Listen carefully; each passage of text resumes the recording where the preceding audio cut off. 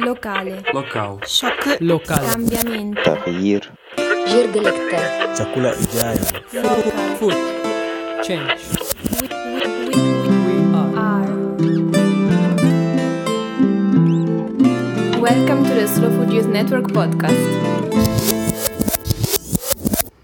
Hello everyone and welcome back to the SFIN podcast. My name is Valentina Gritti, I'm the podcast host and the SFIN Global Community and Project Manager. First of all, I would like to announce that we have just opened the pre-orders of the Disco Soup Cookbook, a collection of about 100 recipes with leftover foods and preservation methods from all over the world.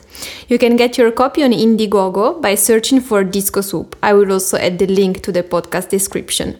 Today we will listen to another very inspiring food talk, the one of Alice Waters. Alice Waters is the Vice President of Slow Food International. She's a chef and author, activist for food education and owner of the restaurant Chez Panisse in Berkeley, California.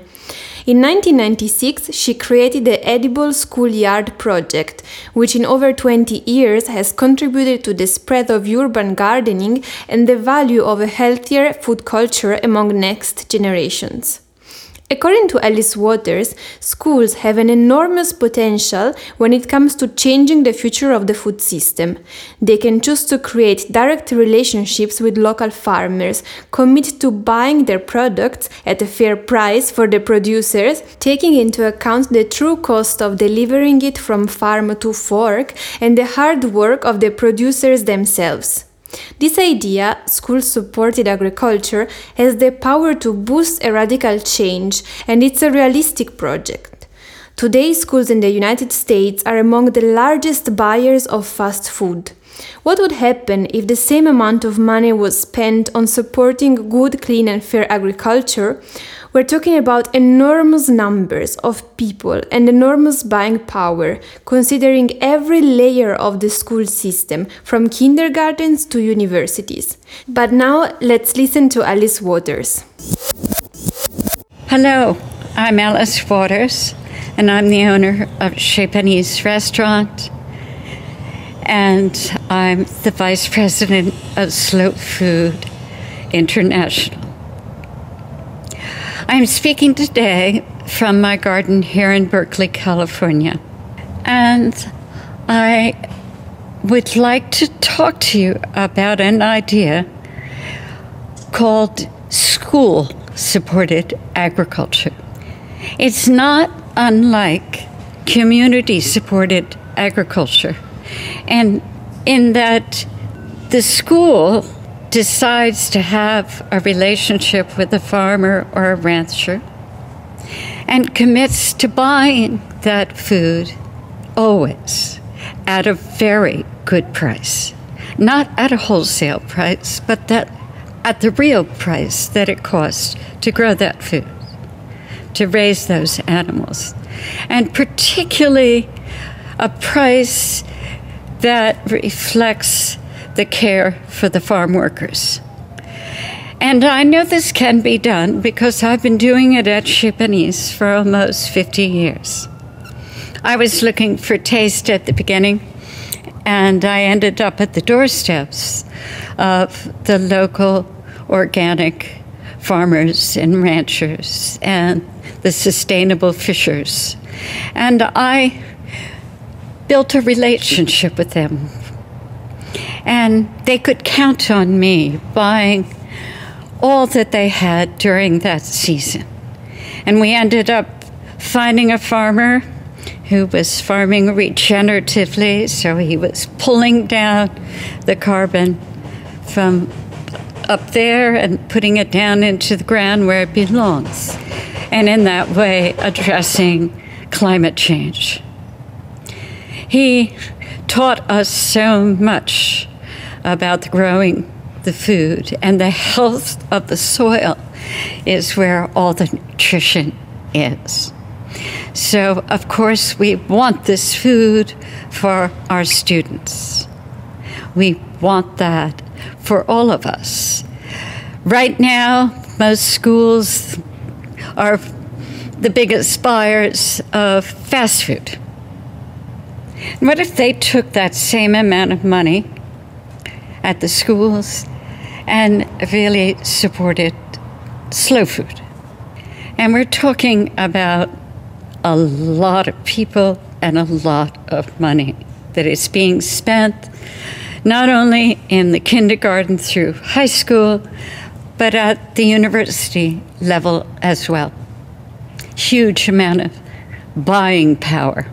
We have that possibility, particularly at the university level in the state of California, because we have a land-grant university, and every campus has a huge parcel of land. And they could not only teach regenerative farming and give certificates for that, graduates in regenerative farming like they do at Santa Cruz campus, or they could be really studying the health that can be gained from regenerative food, like they're doing at UCSF in San Francisco and Irvine campus, and what they're doing up at Davis.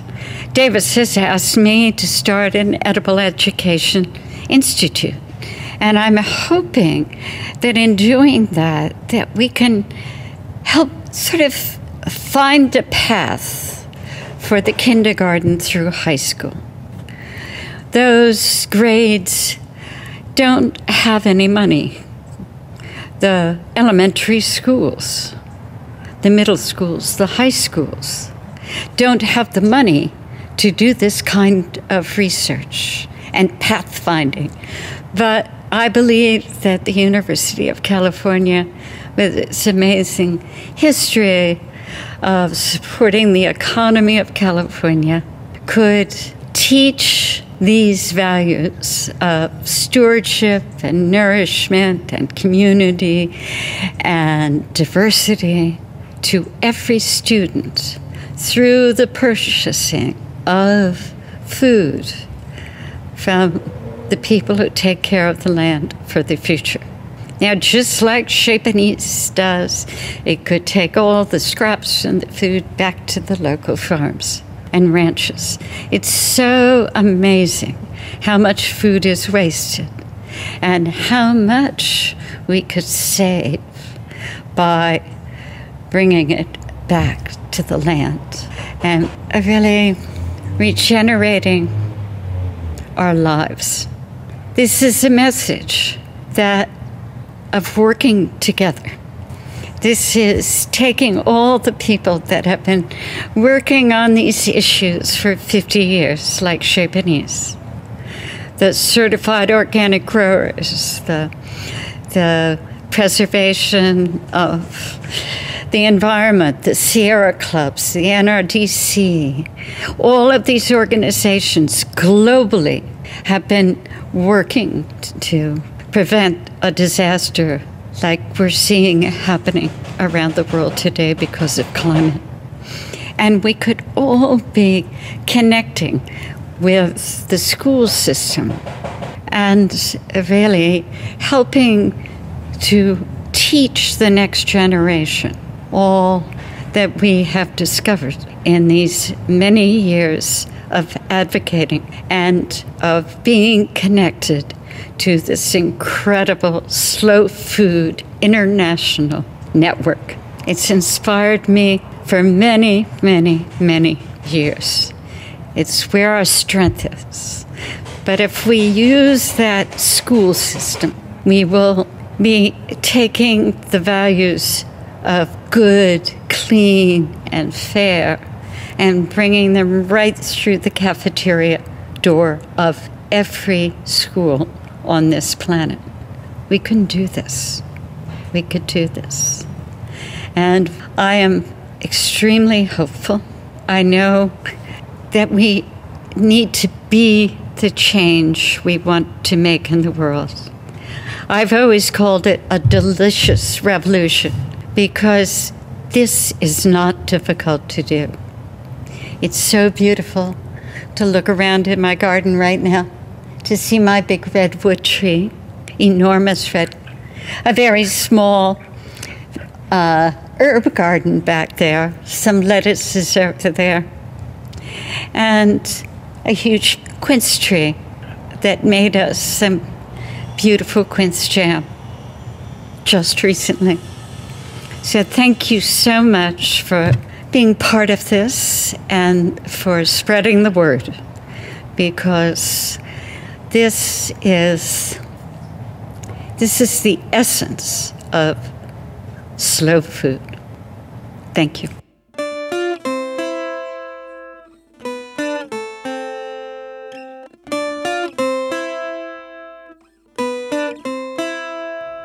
Thank you so much, Alice, for always being so inspiring. I personally find this project very interesting, feasible, and also possible to replicate in other countries outside the US. I remind you that this series of podcasts is organized on the occasion of Terra Madre 2020, the biggest event that the Slow Food movement organizes every 2 years. It involves food, communities, and activists from all over the world. This edition, due to the global pandemic, will have a big digital part that you can find on terramadresalonedelgusto.com. The link is also in the podcast description. On the website, you can also find a video of the food talk of Alice Waters. Finally, if you like our podcast, remember to subscribe to our channel and give us a good rating on iTunes. This will help us a lot to reach out to more people. This is Valentina Gritti, and you are listening to the Slow Food Youth Network podcast. Ciao!